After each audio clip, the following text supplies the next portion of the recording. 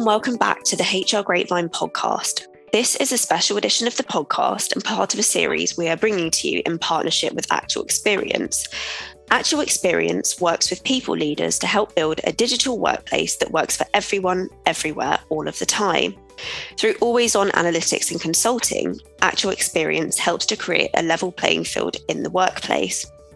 While hybrid working does come with new challenges, it's also a chance to improve employee well-being whilst driving the organisation's bottom line. And in each episode of this 4-part series, we will invite a new guest, a thought leader from the HR industry, to discuss the unique opportunities facing people leaders right now. My name is Sophie Parrott, the editor of My Grapevine, and this week I am joined by Dave Page, Chief Executive Officer at Actual Experience, and by David Milner, who is a consulting partner at HR Curator.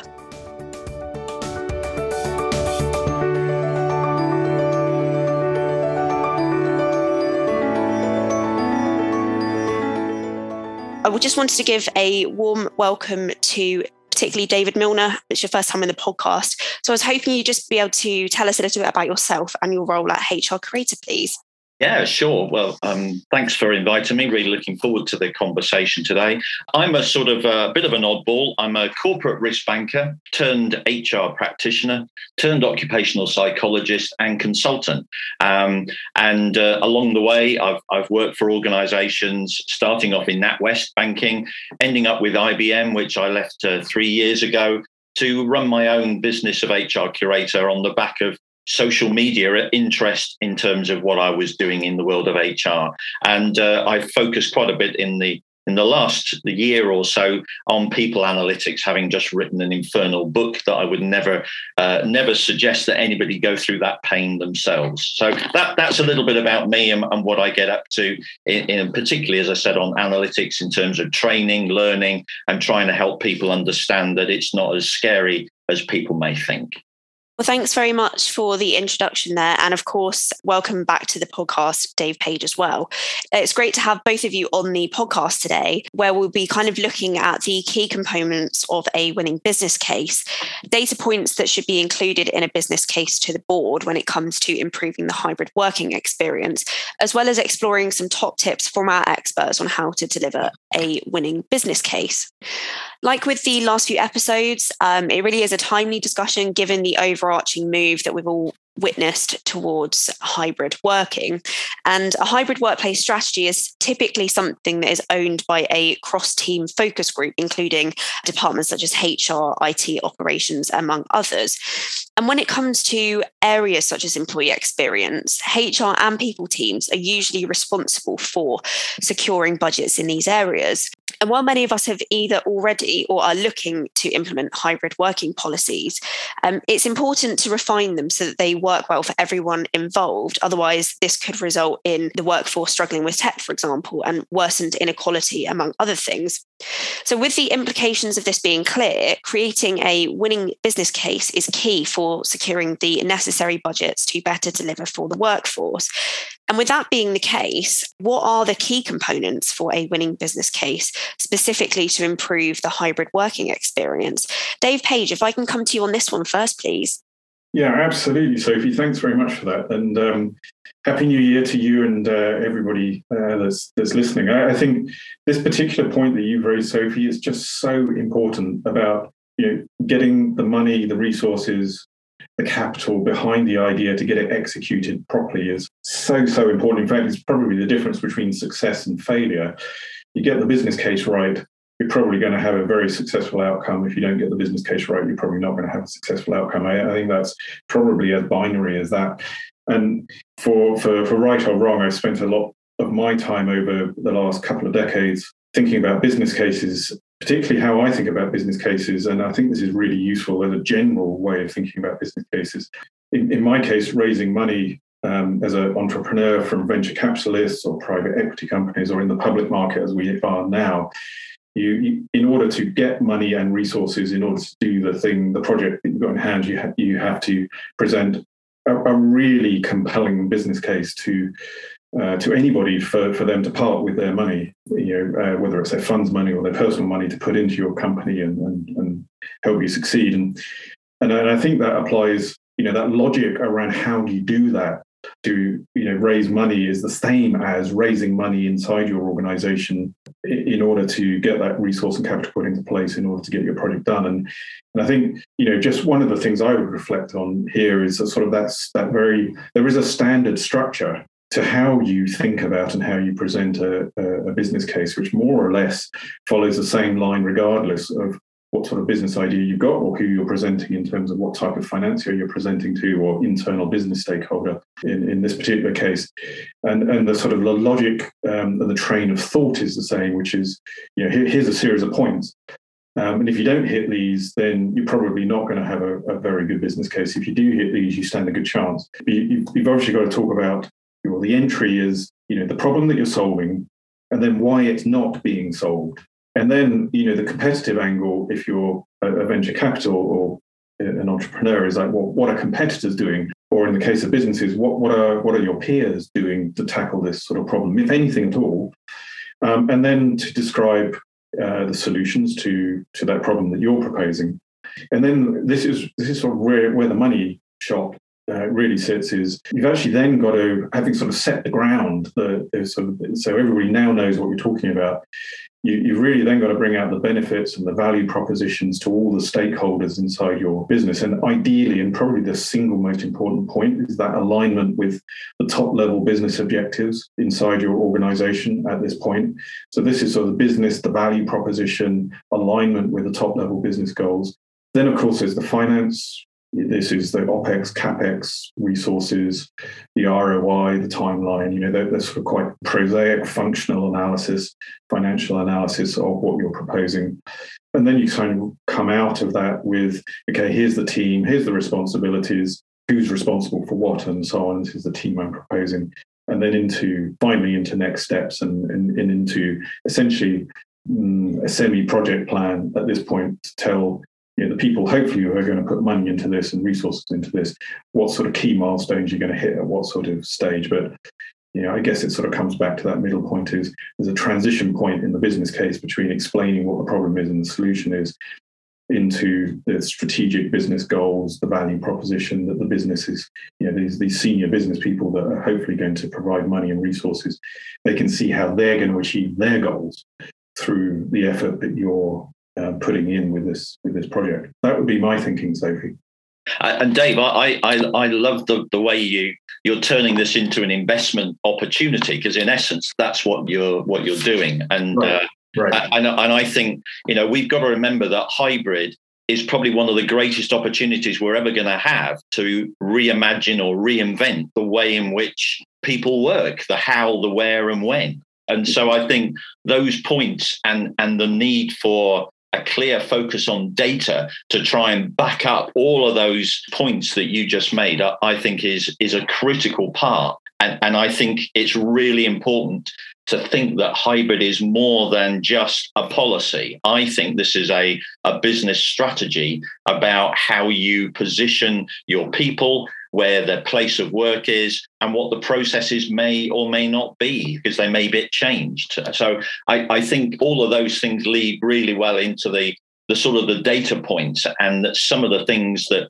we've got to think about. Off the top of my head, I would think about, obviously, productivity is a critical thing. What's the benefit from a productivity point of view? Process time. We'll probably look at customer experience through the Net Promoter Score. Bound to ask employees about how they feel and whether this is part of them feeling more secure and a feeling of more retention within their role.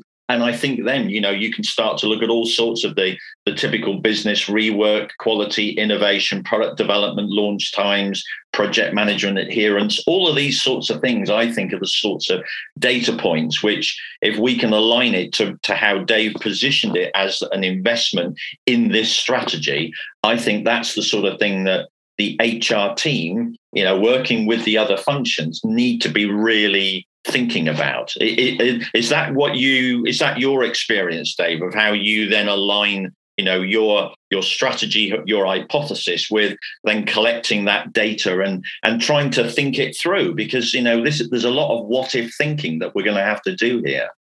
I think you've nailed it, Dave. I love the way you put it there. It's an investment opportunity. And I think the companies that we're working with are typically sort of large multinational organizations. They've got to that point where they realize the digital workplace is going to have, and hybrid is going to have a very significant impact on all sorts of top level objectives, because it's just so fundamentally changed the way of work.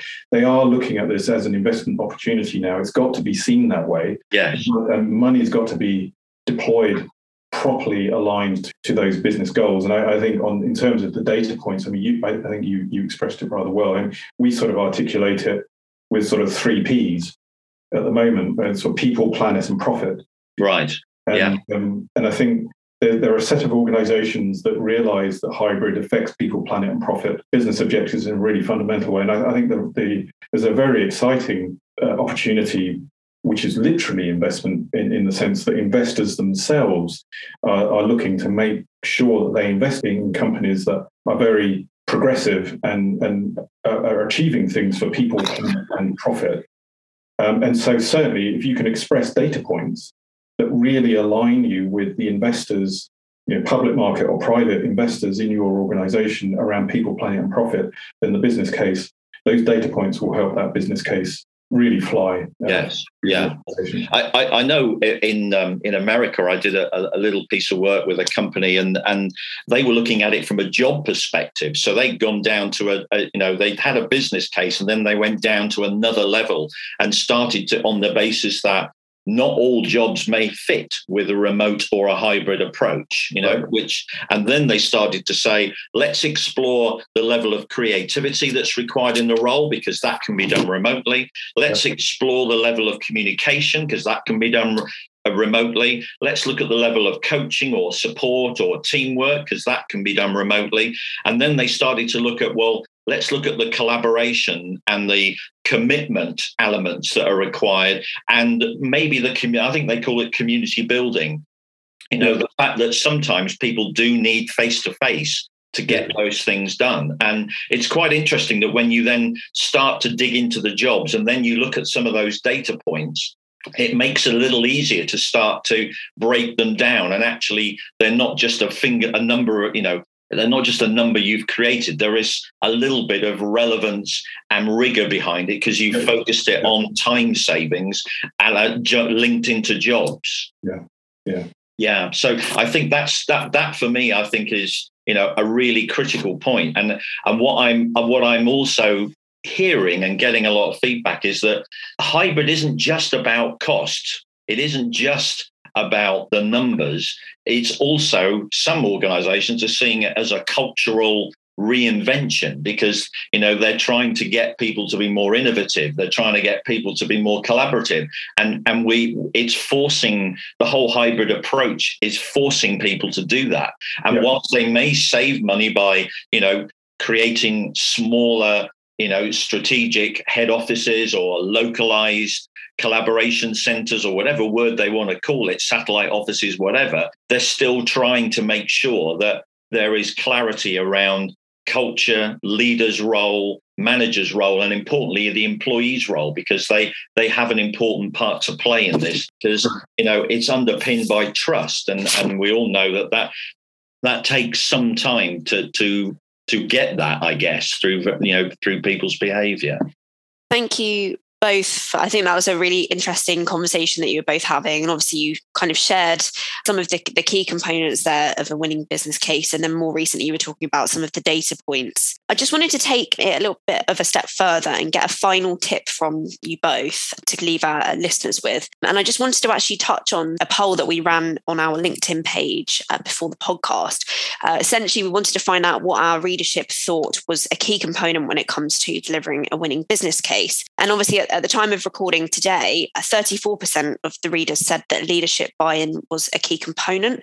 28% said speaking with staff was a top priority, and 21% said using data as well when it comes to delivering a winning business case. Obviously, it's interesting to hear what our readers thought in that. And I was just wondering if you could both just share your top tip to give our audience when it comes to delivering a winning business case. Dave Page, if I can come to you first. I think very very quickly, it was interesting that leadership buy-in, I think, was the top result, wasn't it, that you talked about, Sophie? Yes, yep. And for me, it's immutably true that must be the case. And in order to get leadership buy-in, you have to, I think, keep things strategic. So your leaders and your leadership can understand what this thing is going to do for the objectives they have at the top of the business. So keep it strategic would be the simple thought I had for you, Sophie. Okay, perfect. And Dave Miller, how about yourself? I would agree with what Dave said. I would probably just add, I think, talk the language of the organization and the business in the way in which you position the business case. And if you've got to create hypotheses or ideas or things that may be feeling a bit uncomfortable, then you've got to test it out. You've got to try and work it through and demonstrate to leaders what impact, that's the key word for me, what impact the change will have, and also what other things need to be aligned to support that change. Because, with such a complex case, hybrid workforces, this isn't a one thing that will do it. That this is a number of cultural changes that are going to be required. So that's where I would focus on the business language and definitely focus on the change elements that will support it and make it work and make it happen. There you have it. So we've got keeping it strategic, the impact of the change, and talking the language of the organisation. Thank you both so much for sharing those, the tips with us. I'm sure our listeners will find them really, really useful when they're navigating best practice and looking to the future. Just wanted to say a special thank you to Dave Page, who is the Chief Executive Officer at Actual Experience, and Dave Milner, who is a consulting partner at HR Curator, for joining us today. If you want to find out about any of the topics discussed within this 4-part series, we will leave a link to Actual Experience's report below. But unfortunately, that's all we do have time for today. HR Grapevine wouldn't exist without your continued readership and engagement with our content. So to find out more or to sign up to our daily content newsletter, which showcases solutions and best practice answers to all of your HR issues, please visit hrgrapevine.com.